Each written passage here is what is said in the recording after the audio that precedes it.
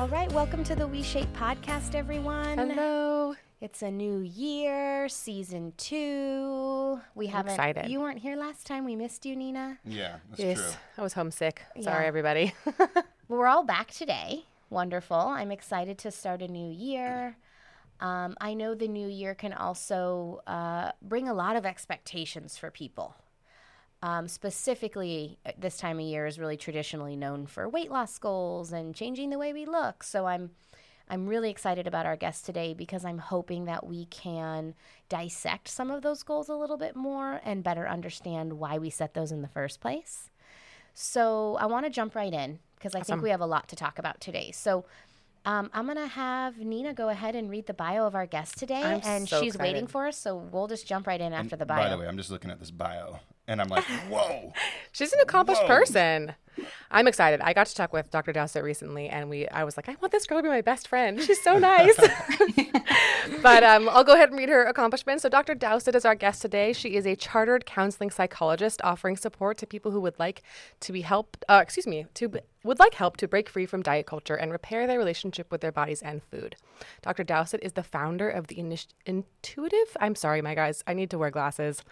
The founder of the Intuitive Psychology Academy, where she offers one-on-one therapy to clients using both a psychodynamic lens and cognitive behavioral therapy approach.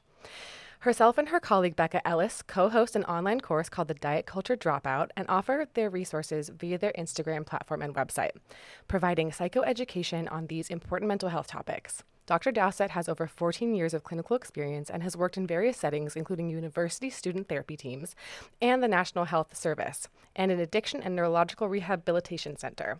During her career, she has found that regardless of the setting she has worked in, there were persistent mental health presentations that centered around body image dissatisfaction, dieting, and the overarching pressure to adhere to societal expectations, particularly for those identifying as female. This clinical experience with clients in conjunction with her own explorations around her relationship with her body, food, dieting, led her to pursue further training, and in such, she set up with the Academy, man, we're going to have to redo this, and qualified as a certified intuitive eating practitioner. Dr. Dowset lives close to the beach on the south coast of England with her husband and son and spends lots of time in her family beach hut, where she enjoys connecting with loved ones, eating good food, drinking tea, and beachcombing. Woo. Whew. That's a great bio. We'll welcome Dr. Dowset. We're so happy Sarah, to be welcome here. to the podcast. Thank you for having me. I'm really looking forward to talking about these really important topics.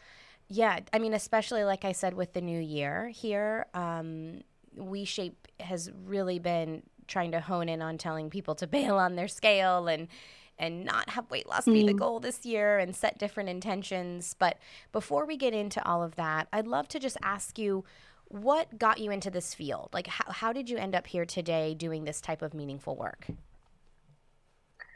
Well, I think a bit like we talked about in the bio, that sense of kind of that thread of people who identify as female in particular, but at the moment, I'm currently working with 2 men who are struggling with their body image and diet culture, disordered eating. But yeah, regardless of the setting that I've worked in, there's always been this thread of body image dissatisfaction and disordered eating. So I became quite curious about why that was the solution that people kind of went to in terms of managing their mental health, in conjunction with the fact that eating disorders has the highest mortality rate out of all psychiatric disorders. Wow. Oh my God. So, I didn't know that. Women in particular are literally dying to be thin. So people are dying. This is really important issues. So I wanted to understand a bit more about it. And often with mental health treatments and interventions, we often think about it in terms of the individual, what's going on in your life and what's happened in your earlier experiences that are contributing to these struggles that you've got today. But that didn't feel as though it really fitted with disordered eating and body image dissatisfaction, because what we know is that it's our culture, and particularly diet culture, that contributes and perpetuates the cycle of body image dissatisfaction and dieting. So I really wanted to kind of explore that a little bit more. But then at the very same time, I was exploring and trying to understand my own relationship with my body and with food, because I had been on and off diets for a very long time and was very kind of preoccupied with my outward appearance. So I'd be sat in front of clients thinking about their levels of distress and how to work with them, but at the very same time kind of engaging in those behaviors that were perpetuating their distress and also my distress, and seeing how that was really impacting on my mental health and my ability to concentrate or focus. So I was having my therapy, had lots of therapy to understand my stuff in order to sit in front of other people and understand their stuff. And I was talking to my therapist about it, and I remember kind of getting to a point where I was feeling content with my body, but feeling as though I should be engaging in exercise, and as though I should be dieting, and I should be upholding these scripts around disliking my body.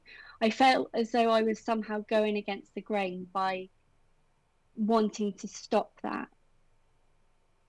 And so, yeah, lots of therapy kind of going back and forth. And my therapist said, have you read Susie Orbach's Fat is a Feminist Issue? And that was kind of really like a door opening for me in terms of understanding that these issues are placed as part of a much wider oppressive system of harm, and not so much about me as an individual or my clients as individuals. So yeah, that really got the ball rolling, and I just wanted to learn more. And then I was like, oh my goodness, and there was so much to learn, and there still is so much to learn. But what I understand now is that when I work with people with body image dissatisfaction and disordered eating, is that it's not about the individual. This is not about a problem that exists within them. It's a problem that exists within our society. Absolutely. Wow. Well, that is really powerful. And I think that, you know, if people are listening right now and they just leave with that awareness, I think that's a step in the right direction, right? Because I think what happens, and tell me if this has been your experience, but is you think that that's you. And really it's society. And there's a big difference. And so when that voice comes in that you should, you can go, oh, that's society. That's not actually me. Because I believe that human beings in their most authentic version of them, those narratives don't exist, right? There's only love and compassion and self-acceptance and appreciation, right? There's not a lot of those other narratives that are coming in. So I think that it just really, first of all, highlights how important the work that you're doing is, and how fascinating that you worked in various psychological environments trying to help people get relief, and you notice that thread. I mean, that's really powerful if we sit in that for a moment, right? So, gosh, where do you want to start, Nina? I just want to make a confession, because I like hearing you talk about having your own experience with your own body dissatisfaction as you're helping other people with theirs is like something I really resonate with. When we started this podcast, and we're like, I really care about this topic. I really believe in this being something that needs to be dismantled. It is a system of oppression that affects so very many people. And I remember when we started this podcast together, you were like, let's do this. It's going to be great. And I'm like, at home counting Weight Watchers points, being like, wait a second, this feels really like this cognitive dissonance of like, I'm doing this thing because I want this outcome, but I'm preaching this other thing because I do really believe in it, but my own experience, and like how like difficult that is, and to continue to perpetuate something that you actually like know better and believe differently than. And so to hear that that's an experience that you have also shared is like so fascinating, because I'm like, it's so deep. It really runs so deep in your psyche. And we're taught to dislike ourselves. You don't, as a little kid, you don't grow up and say, I really dislike the way these overalls look on me today as a toddler. And then you get bigger and someone says something negative about themselves. And suddenly you catch yourself in the reflection in the mirror and you're like, oh, I don't like that thing You either. catch the virus of You catch it. It's right? like, it's contagious. Absolutely. So that's just something I wanted to make a confession that like, and I have since deleted that app. I don't no longer do that, but it was such a difficult thing to be like, I believe in this and I'm still kind of suffering with the consequences of it. Well, I was actually on a podcast before this, like a few minutes ago, and I was telling him we just did that social media post around like changing your relationship with the mirror. Yeah. Like when you go to the mirror, we're so taught to just like, hey, what are we going to nitpick? And it's like, okay, well, a practice is offering 3 points of appreciation for something about your body. So the gentleman on the podcast said, okay, I'd like to challenge you. So what are 3 things that you like about yourself when you look when you look in the mirror? And I was like, okay, it's one thing to do that practice in your mind, but to get on the air and tell someone. So I like literally, you guys, was like shaking. And I was like, well, I guess I like these things. And then I said to him, I said, listen, that was really hard for me.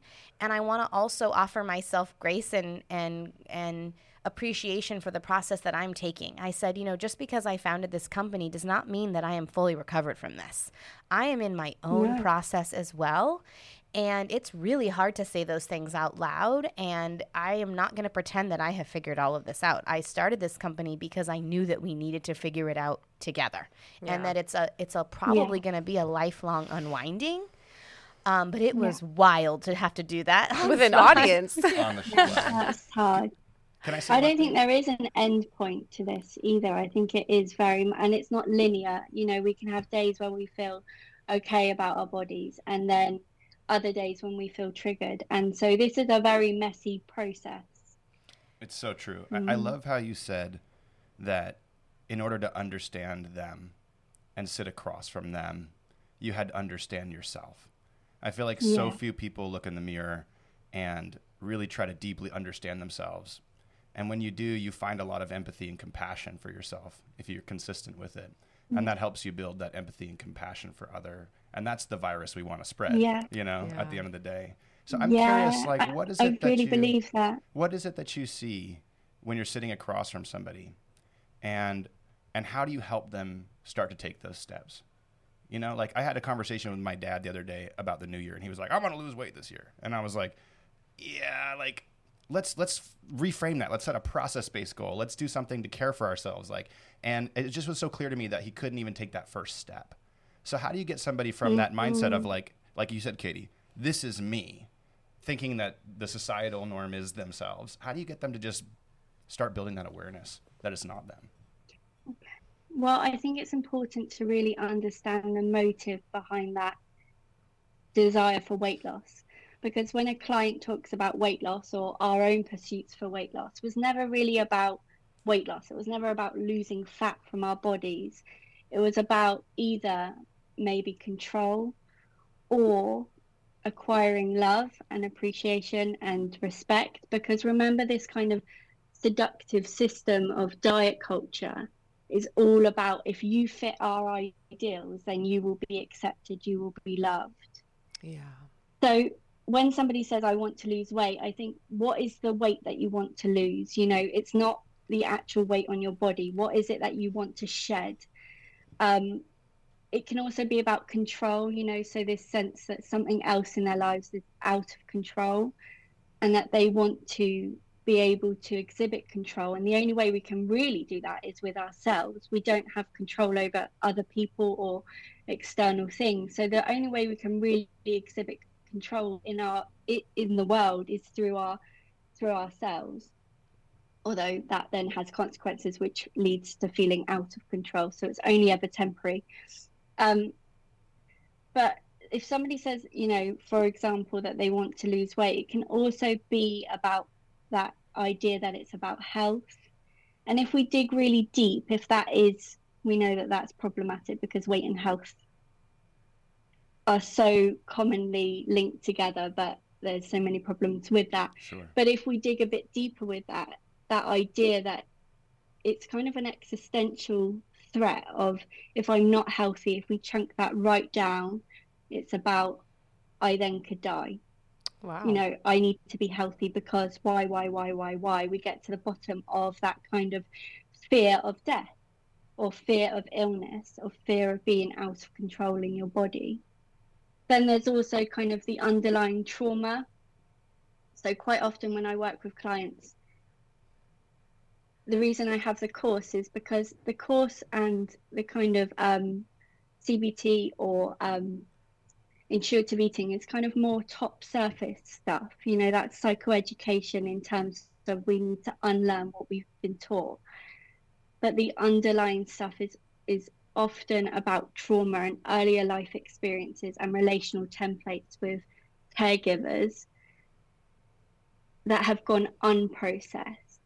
And so a way to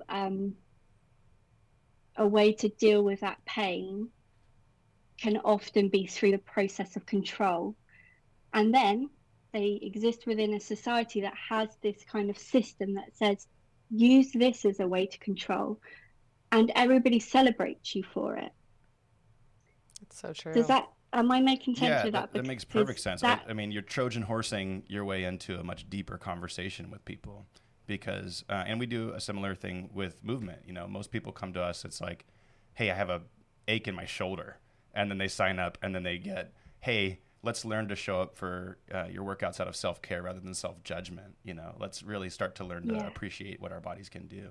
Yeah, I had a guest the other day. So we do these community calls because one of the things I realized right off the bat is if we're going to sell a workout product that's rooted in self-care and self-acceptance and self-love, that's going to be completely against the grain, and that's going to be hard for people to sustain without some sort of community support. So we have these daily support calls where we call in and we offer like, oh, this is going well for me, or this I'm really struggling with, just support, right? And this woman was on the other day and she said, well, you know, it's hard for me not to think about the weight loss because then my body can do these things. And she was basically thinking that if I was this weight, then I could do this or move this way. And I said, I want to challenge that belief because there are plenty of people who are your weight or even more who can absolutely do those movements. And so it's actually not about the number on the scale. It's not about the weight. We've been like indoctrinated into a system that says only thin people can move their bodies in a certain way. And that's simply not true. It's not true. No, we can be fat and fit. Yeah. Absolutely. And there's plenty of research that conveniently we don't have access to, you know, that diet culture very much shields us from. There's plenty of research that says that you can be fat and fit and metabolically fit and healthy. But yeah, we don't have that. That is not widespread, that research, purposefully, so that it keeps the industries profitable. And there's so much judgment as well. I, of course, like any person my age, spend a lot of time on the internet. And I have come across, you know, little samples of things. And a lot of my algorithm is around this kind of work and stuff because I've fed my algorithm. I want to see more positive, you know, relationships with bodies and intuitive eating and such. But occasionally I'll come across something that fits more the normal societal narrative, which is like so much judgment. And around the new year, I've been seeing things like a fat person in the gym, for instance, and people are like, you know, this is unhealthy, and it's like you're damned if you do and you're damned if you don't. You know, like watching a fat person do yoga, and they're like, oh my God, why are they even bothering or whatever? And you're like, this is so crazy. Like, why would that be your response to that? That person is allowed to celebrate the way their body moves and enjoy themselves in their physical form. Like, I just find it disturbing. We've talked about this before, but if people could just sit in this idea that like there is one body type and all of the fitness industry and whatever toxic messaging is trying to get everyone to be this one body type, but there's 8 billion people in the world, that isn't even like logically sound. It's not. But we believe that. And I'm like, there are thousands, millions of different body types. Like, why do we think there's only one? And the body type changes every decade. So That's like true. we can't even pin it down. It's like it's just whatever the cultural norm is. One thing I really appreciate about what you said before is that why, that underlying intention. We talk about that a lot in WeShape. In fact, when somebody comes in, we ask them like, why are you here? And then when they give us something that's a little bit more surface, we say, well, why do you want to do that? And we just repeat that process until we get to the root of it. You know, hey, I'm afraid. Like you said, I really love the health thing that you said, because ultimately that comes down to, I don't want to die. I don't want to die, you know, feeling like I didn't get to live my life the way I wanted to live it.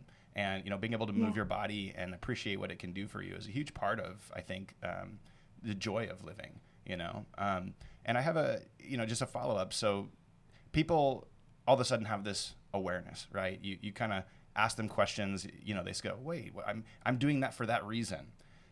What's next? What are the tips, the tools, the things that you offer them to start building, I guess, a better habit around their self-image? Well, I think that's interesting you say tips and tools, because this is such a deep-rooted kind of relationship with being human and being messy, and sometimes we can get caught in that need to have tips and tools as a way to find a solution out of it, in the same way that we might have tips and tools as a way to manage our bodies or manage our food. So you're using the same strategy. It's the same system. Yeah, there's no quick tips and tools to being human, to being able to make things nice and neat with a bow. What I would say is that the way that I work is to really focus in on the kind of earlier experiences and what has led to them using their body and using food as a way to kind of bear their pain. So always starting with their own unique personal experiences, and only at that point, and it can take a while, and again, it's not linear, can you then begin to do some of the psychoeducation around unlearning what has been learned through these oppressive kind of systems such as diet culture. That's beautiful. And then you can move on to kind of... It sounds like you're digging... say that again. It sounds like you're digging for that root, right? You're looking for, hey, where is it that you feel incomplete, that makes you believe the societal narrative and lean into that?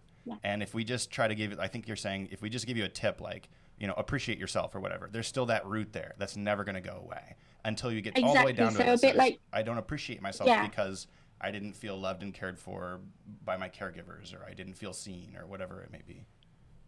Yeah, you're onto it.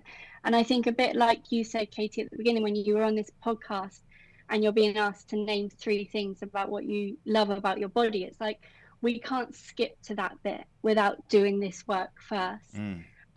Because we can all stand in the mirror and we can say affirmations, but that becomes just another kind of method to a solution to managing kind of underlying mental health issues. And yes, if we repeat them, they're more helpful to hear than maybe those kind of critical internal scripts. But ultimately, unless we do that inner work and that kind of messier underlying work, and you know, therapy is one way to do it, but it can be done in other safe places as well with people that we trust. If we are raising our kind of unconscious into our conscious awareness and gaining insight and being reflective, it's at that point that then those affirmations are really going to ring true. You're not just spewing them off, for example.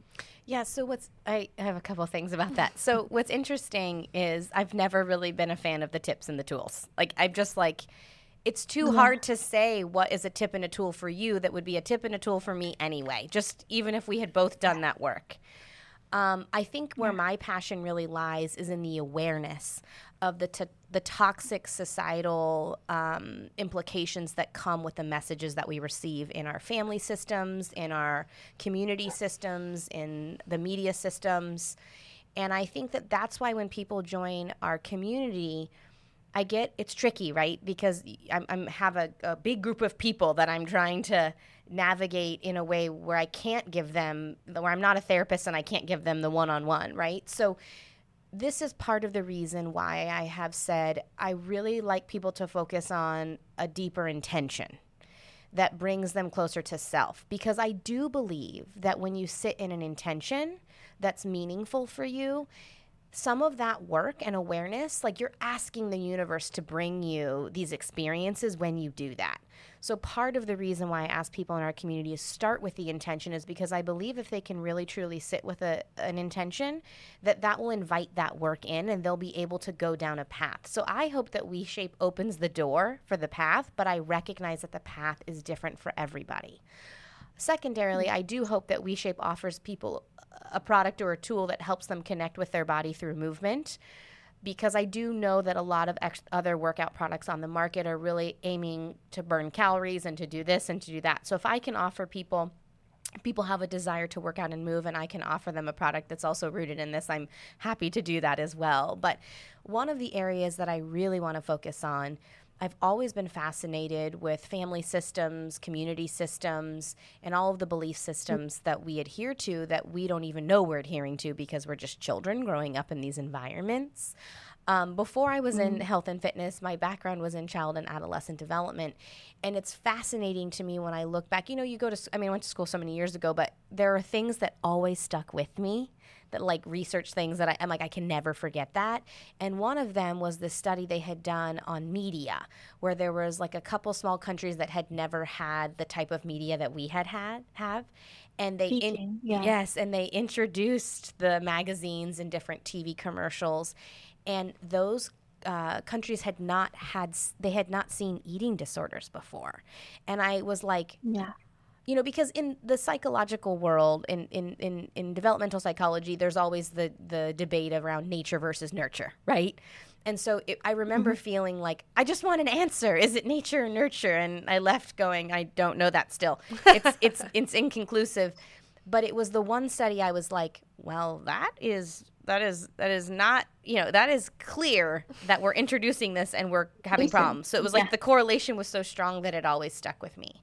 So I want to spend some time bringing awareness, because I do think awareness is very powerful.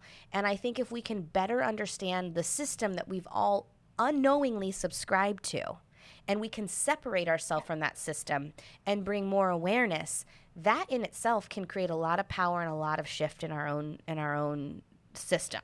So maybe you can help me better understand, like, what do you think would be where should we go in this direction, knowing that I want to talk about, like, what do you think is the most powerful thing for us to unravel around societal systems and family systems? And give us some tips and tools. No, do not give us tips and tools. He's joking.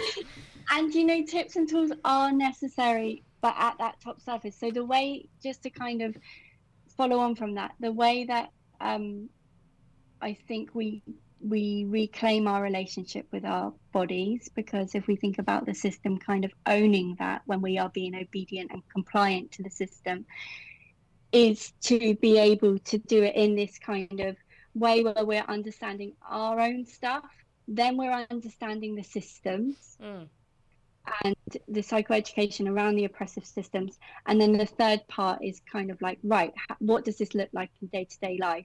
So there's a place for all of this, and this is just my lens. This is the way that I work. But yeah, that psychoeducation around the oppressive systems, and the fact that we were born with all the wisdom that we need in terms of how to eat and to register our hunger and fullness cues, and to, like you said, Nina, like appreciate our bodies and not critique our bodies when we were younger, to then developing under this conditioning a dislike of our bodies and an abandonment of ourselves and our bodies and control around food. So I think in terms of systems, I always think that our family is our first system that we enter into. So quite often, the role that we play in our family system is then carried through into other systems. So then if we are the good girl, let's say, within our family system, then it's likely that at school we might also be that compliant, obedient pupil. And then as we enter the workplace, that those behaviours can also be present within the workplace. And then when we think about bigger systems such as diet culture, we're also can play that role too, and therefore be obedient and compliant by doing what they say, which is counting calories and keeping to the thin ideal. Wow. I love So that. yeah, that's how I kind of think about systems. I love that because to me, like, so much of our lives we think is choice, right? Like we're doing this out of like free will right now.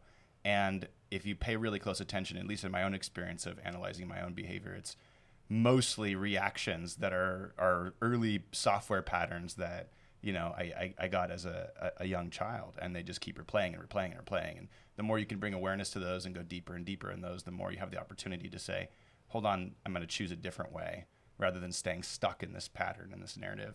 To expand on that, like, are there particular avenues that you would typically take people down? Like, I think when I say tools and tips, like, I know that sounds like, you know, like we're looking for this superficial top layer thing, but I'm sure that if you were to, you know, think about all the people you've worked with, you have a handful of different things that you notice are common that people could explore in themselves to hopefully find their way back to, you know, that self that doesn't judge themselves and dislike, you know, the way they look. Are there any patterns or things that you could share with us that people could explore? Yeah, I think there are some good frameworks that can be offered to each individual, and that will look different on each individual depending on Sure. their own ways of viewing the world and viewing themselves. But one of those frameworks is intuitive eating. So I trained to become an intuitive eating practitioner. And what that does is it kind of bridges the gap between somebody's decision to stop dieting and them healing their relationship with food and with their body. And it offers 10 principles, and we'll each internalize those 10 principles differently. But it's a bit of a framework, a bit of containment around these big topics that allows people to explore different kind of ways in which they've related to food and how that has impacted on them. So the first principle is rejecting the diet mentality. So looking at ways in which they are absorbed by diet culture. So how does it impact them on a daily basis? And then being able to kind of bring that to their conscious awareness. And I think that's really important, that first step, because I know I can speak from my own experience. I didn't even really, I was so consumed by it that it was almost like it was just second nature, you know, that we would count calories and that we would critique our outfits or the way that we looked. So really kind of being aware of that initially is a really good, the first principle of intuitive eating. And then it goes through various others alongside behavioural experiments, such as giving yourself full permission to eat the foods that had been forbidden for so long. And with these kind of various different steps, you're kind of always moving towards healing your relationship with food.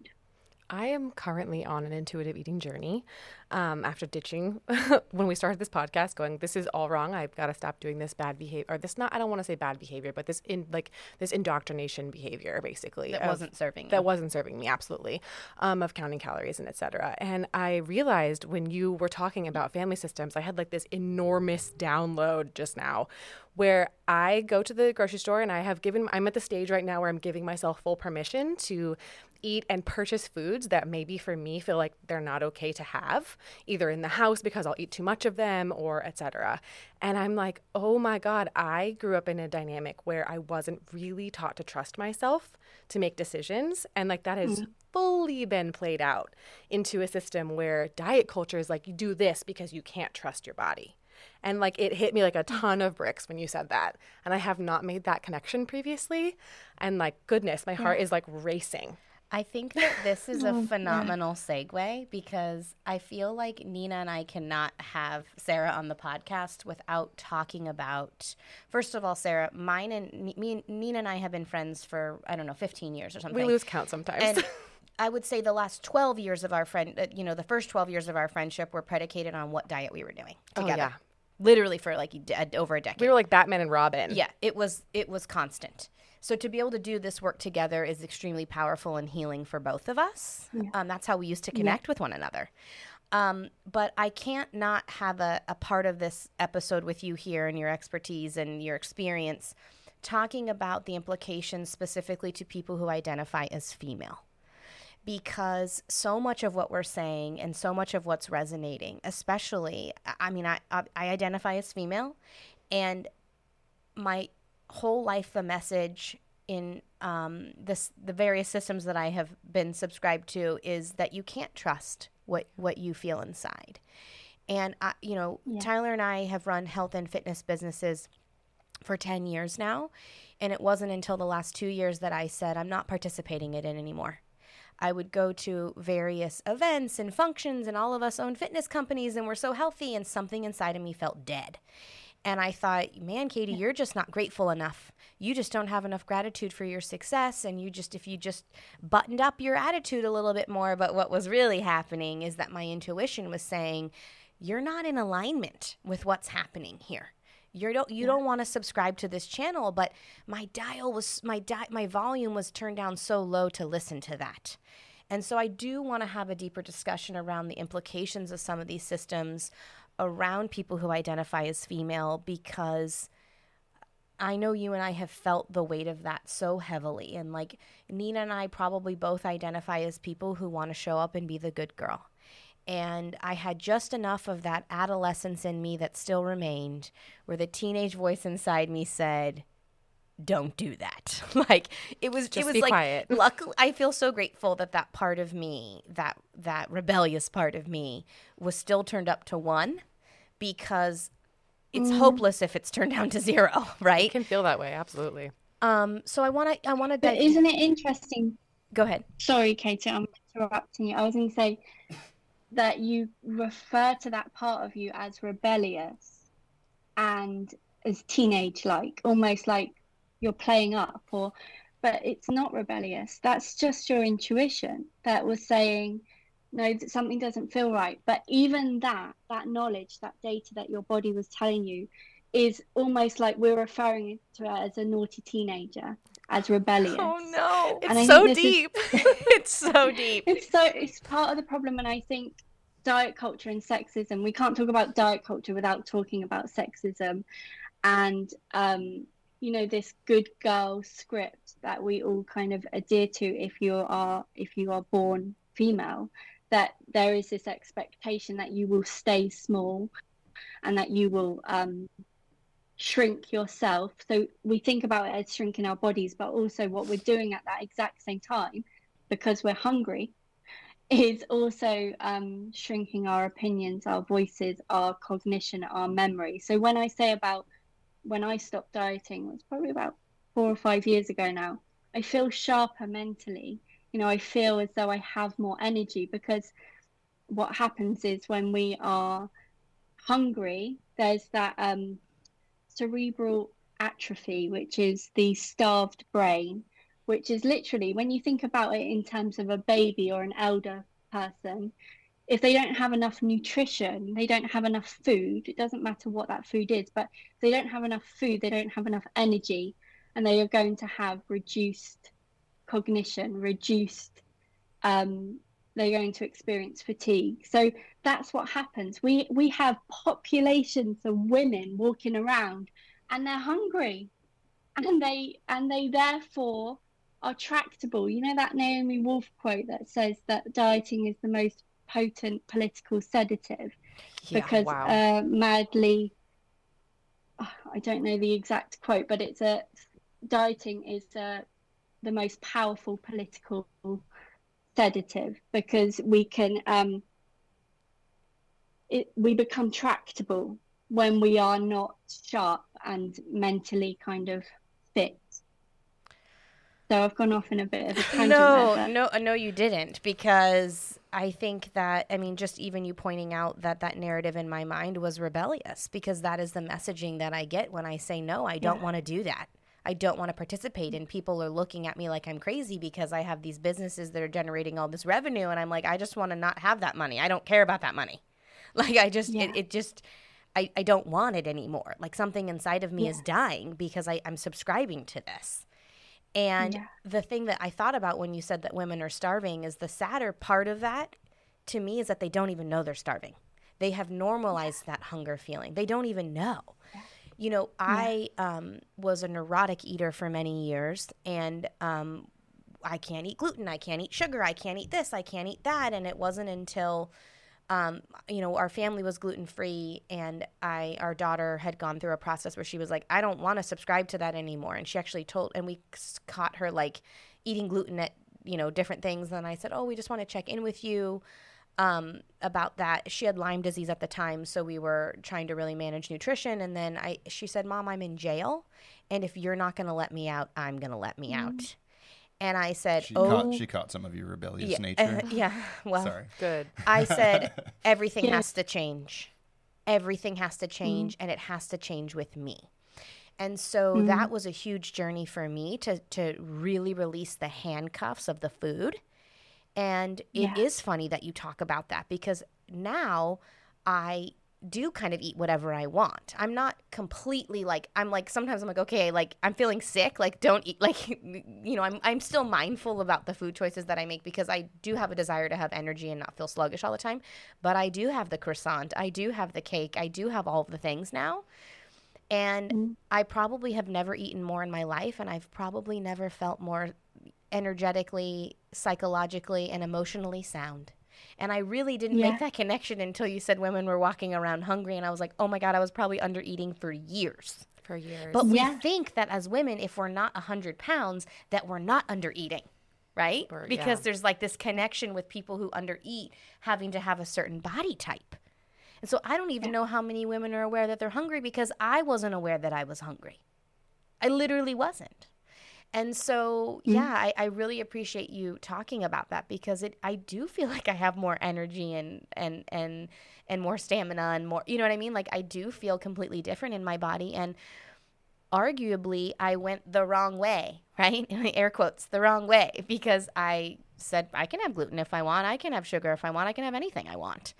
And, but yeah, I think that we label those parts, like you said, rebellious or teenage-like, because it is against the grain. It's not what we are told is the best way to go. Yeah. So when your daughter came to you and said that was her following her intuition, and she was fortunate enough to have parents who said, okay, let's think about that. Let's pause, and I'm going to support you, and I'm going to hear you, and I'm going to validate you. But if that is, you can see how if you are in that initial primary system where you're not validated and where you're told to not trust your intuition, then that is exacerbated by this kind of bigger societal system of diet culture, of sexism, and like you were saying, of capitalism as well, that need that somehow you should be happy because you're earning this much money. So you're told to measure your worth and pitch your worth against what's in your bank account, how much you weigh, you know, all of these kind of things that are external to us. And I remember too when, because your daughter is such a teacher for us. I feel so grateful for her. I mean, she's almost 10 years old, and she is just like spicy and wonderful. And we're like, I learned so much from watching her grow up. It's almost like, I mean, she's not my kid, but it's almost like a reparenting experience to be able to see her grow up in a different dynamic than the one that you and I both grew up in. But I remember when she first started kind of becoming aware of her body, because that's a part of life where you kind of think more about you versus someone else. I think when you're a really young child, you don't see separation in the same way as adults do. And I remember when she kind of started being aware of herself, we were like, ooh, we have to be really secret about our diets now. And like that was our plan, was to like go in the other room and like talk about how we were going to like control what we were eating rather than do it in front of her. Because in our minds, of course, we have this ideal that we want her to grow up and love herself and feel differently than we felt. But being millennial women who grew up like watching shows where the women were as thin as possible because that was the look of the time, we were like, no, we're going to still sit over here and do what we're doing, but we're going to try to help you not do it. And it was just this bizarre thing. And thank goodness, I actually am really proud to say that it's been, I want to say months longer, I mean, then we have sat and talked about what can we do with the way we're eating and the way we're moving, and that hasn't been a topic of conversation. And I would say it's actually been it's probably been way longer, yeah. but like I don't think about it anymore, and the depth of our friendship has changed, right? Like we don't talk about that. Yeah. I don't want to call it trivial because it absorbs your mind. When you're hungry and when you're thinking about how you look in your clothes, it's almost all you think about. It's almost all you can talk It about. creates those like obsessive loops, and then it's like kind of like what you said back to the political comment. It's like, here's the box that we're going to have women sit in, and here's the system that they're going to be subscribed to and indoctrinated in. And all of these things will keep them there. It's so powerful. And when I stopped obsessing about food and my body and the clothes, when I just said, this isn't important to me anymore, my entire world opened up. It was like, look at all the other things that I can do in this life that I can experience. And exercise is no longer a punishment. Like, I have desire to move my body, to go to a yoga class, to go for a hike, to use our product and move my body. Like, it's not coming from a place of, I feel like shit about myself. Look at the woman on this magazine. I ate something I wasn't supposed to. Now here's my penance to pay. It's, I have a desire to connect with my body and move my body because it feels good. And that is true authentic power, in my opinion. When you're using exercise as a form of punishment, that is subscribing to a system that keeps you small because you're being punished. When movement and exercise is used as a way to express yourself and lean into your power and feel good, you're this big, right? So I really appreciate you bringing up the gender thing, because it's paralyzing sometimes. I know that feeling of like, I'm not going to get out of this. How do I get out of this? Everyone around me is telling me to do this, and I feel like I'm the only one who doesn't want to do it. Well, it's just a comment on it's that. all consuming. I feel like, I watch a lot of people stay small in this world, and I think that, beyond just subscribing to the diet culture, people have a fear of standing out from the norm. And, I think the more people that are able to do this work and appreciate themselves and their bodies, the more we give everyone else permission to do the same and not feel as much fear. I don't know if I have a question related to that, but I'd be interested in your perspective on that, because you said, we're hungry and so we stay small. I think a large part of people's energy to listen to that inner intuition also comes from those obsessive loops and that thought energy spent in that. But like, how do we get people to love themselves enough to stand up and just be who they authentically are, instead of, put on a mask and walk around the world with it? It's a loaded question. It's a hard job. Yeah. It's I think it comes back to that self-awareness, and being aware that they are part of a system, that we are born into these kind of oppressive system, feminism, capitalism, diet culture, weight stigma. So we need to register the threat as well, because from an evolutionary perspective, if we didn't fit in with the pack, right, then we would die. So when people think, I want to be thin, it's about fitting in, it's about safety, it's about security. We think it's about what we look like, but when we dig much deeper, it's about, the need for survival. It's kind of hardwired in us to fit in with the norm, to fit in with the pack. But we don't have those external threats. We don't have the bear coming over the hill anymore. So we don't need to, we don't have those same evolutionary threats as we did before. And they have just been used. It's almost like our nervous systems have been co-opted by diet culture, and we are sold all of these lies and these ways of kind of these threats that keep us compliant. So we talked about the kind of health threat, which is ultimately, I need to stay healthy, otherwise I'll die. I need to fit in, I need to look a certain way, otherwise I won't be loved and I won't be respected. So it's kind of, they are using these kind of these huge emotive motivators to keep people very obedient and compliant. And one other huge way, which I think is so important that we talk about, is the social justice lens of this work. And Nina, you touched on it when you said on your Instagram, you can see that people are ridiculing fat people in the gym, you know, like, I mean, it's such a huge part of this work. And I think it's also important that for me talking about this, that I recognize my thin privilege when talking about fat issues, because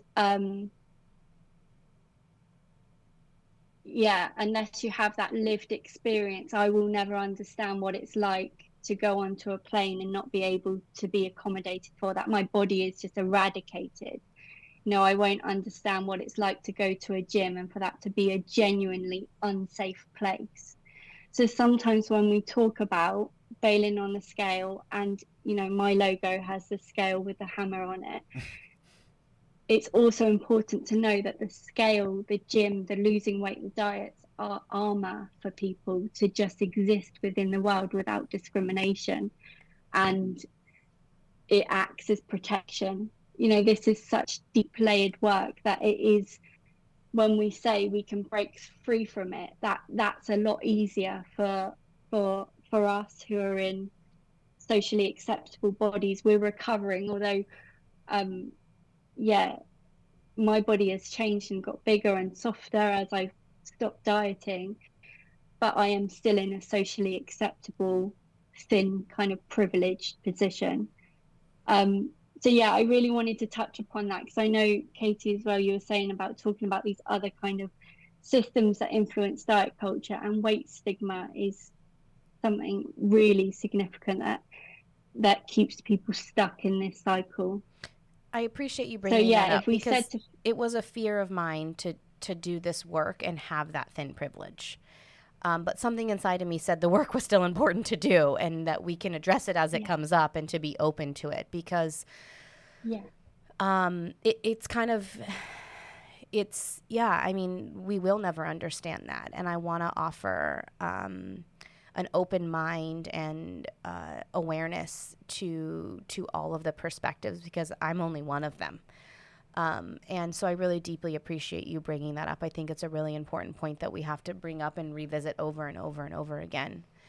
And yeah, I know we're coming up on our time, but I definitely want to, you know, I think you've done so much work in this field that I really want to make sure, you know, part of the way that I think that cycles are broken, and I'm always open to if you're like, that's not the way, but part of the way is, I think, for the people who are a part of the group who are the oppressor, is for those people to have an open mind and to hear the narratives and the stories of those who are being oppressed.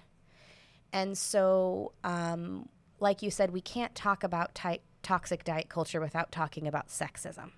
So for the white privileged men who are out there, who are open-minded, who want to create change, like, I believe that the change has to come from the people who are oppressed, but it also really has to come from the oppressor, right? Because they have more power in some of these, like, societal implications.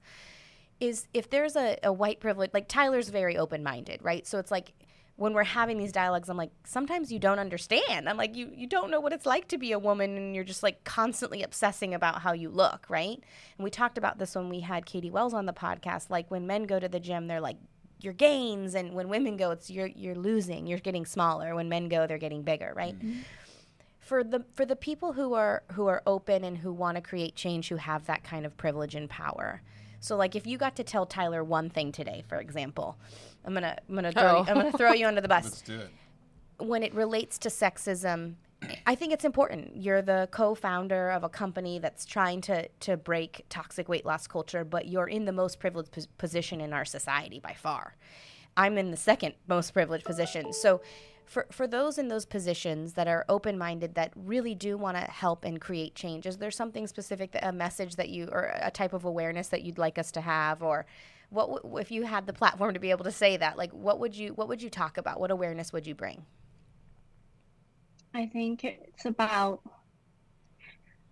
this is this is tricky, but I think it's about those who, are oppressed the most as a result of the harms that the systems have caused, fronting the change, fronting the movements. So, Like giving those people the yes, biggest that voice. includes women. Yeah, includes women, but it also includes fat women and fat Black women. So, people who are deemed the minority groups to have the biggest voice in terms of this movement. So yeah, being able to step back and to learn from that voices, Aubrey Gordon, Sonia Renee Taylor, um, other authors such as Sabrina Strings, that we are learning from people that have lived experience, that our platforms are not just used by us, but by people who are living in larger bodies, that we are raising awareness through allowing other voices to exist alongside our own and not centering ourselves. That's that, yeah. I love that. This is the social justice part of this work that is at the core, and I think it is really, really important to this movement, is that we can support with our privilege the movement in action by elevating the voices of those who are most oppressed. I have something to add to that, just for any men listening. I think that when I look at my own evolution as a human, if I go back several years, you can't hear someone's pain unless you're in touch with feelings. And one thing that I really don't like about society is how little room there is for little boys learning to be in touch with their feelings. And I think that if men are going to do some work, it's really getting in touch with those and understanding what they feel like in your body and experiencing them, so that when somebody comes to you with their own set of feelings, they make sense to you. And for me, I remember many years ago, like being in a therapist's office with you, Katie, and the therapist saying, "How do you feel?" And I was like, "What does that mean?" And they gave me a laminated card, and I had to read from the card how I felt about it. And so that person isn't able to hear the pain from another person. They're stuck in their privilege. In order for me to hear more, I had to go deeper, deeper, deeper, deeper, and find a lot more compassion for myself. And I've heard you say this several times. Ask the question, why is this my scorecard? Why is my bank account my scorecard? Why is my looks my scorecard? Because I feel like they're the wrong fucking scorecards at the end of the day. I think that coming closer to yourself and kindness and compassion for other should be the scorecard that everybody has. That's my hope, at least. Well, that highlights a very challenging loop of most men are raised in a society where feelings are seen as a failure or weakness, but yet those very feelings are what allow you the access to uplift the people who are the most oppressed. Yeah. So any friend of mine who's recently come to me and said they're pregnant with a little boy, I say, you have some hard work ahead of you. Because especially if they're a white male, because you have some really important work to do with that young man entering the world, because we need a shift there. And I think that's why I was always really fascinated and probably went into child development, is because I saw right away that the root of all these things were probably coming from childhood. And so I appreciate you saying that, because we need people like you to stand up for people who can't stand up for themselves, but you're also pointing out that we need people like you to be supported in this way so that you can do that work, so that you can stand up for people. So and it's not just support it. And it's this just is very understand much that that's the process. Understand that you can't see others until you really see yourself. You can't feel into what others are feeling until you feel into what you've experienced. And that's hard. That's hard work. It's scary work. It's work that I am privileged enough to have had a lot of support and help in through lots of different therapies. Yeah. And one thing I will say is it's worth it. It's worth it. Yeah. And I think that's just following on that when you were talking about your daughter, you know, and you would have to go into the other room to talk about diet culture, your daughter cannot accept her body until you really have done this work yourself. And that's kind of what we've been talking about. And for me, raising a little white boy who can be whoever he wants to be, I have a very tough job ahead of me. But a bit like you were saying with your daughter, it is about the generational changes. I don't know if in our lifetime, well, I think we can definitely say for sure that within our generation, I'll be 36 next month, we will not see, this will not be the end of diet culture. It will not be the end of males being told that they need to be big and strong and not feel, and that women need to stay small, but that it is our job as parents. So this is about that kind of, again, coming back to the family systems, about how we raise our children. And I will be raising my little boy to be sensitive, to be emotional. I say this, I don't know what's going to happen, but I will be asking him most days, how does he feel? So, but I have a very tough job ahead of me because of the societal conditioning that he will be met with as he grows old. So yeah, it's very messy work, and it's very intergenerational. There's a social justice lens. There's kind of this kind of underlying trauma childhood aspect to it. There's the intuitive eating aspect to it. There's the psychoeducation. There's so many layers to this work, but it is very important work. And for as long as these conversations exist, is for as long as we're moving forward. Well, I so beautifully said, first of all, it is messy work. And I deeply appreciate the work that you're doing, because I think it's so impactful. And like you said, that common thread and that you saw in your early work was really obvious. And now you're like, I got to focus on this, because this is what we need to do. So we're so grateful that you were here with us today. What a rich, meaningful conversation. I hope people can get a lot from it. And where can people find you if they want to find out more about your work? So our Instagram handle is at Intuitive Psychology Academy, and the website is intuitivepsychologyacademy.com. Wonderful. I just want to say too, like, I'm going to join up on Nina's crew here to advocate for best friend club. Yeah, so, are you available? Yeah. Thank you so much.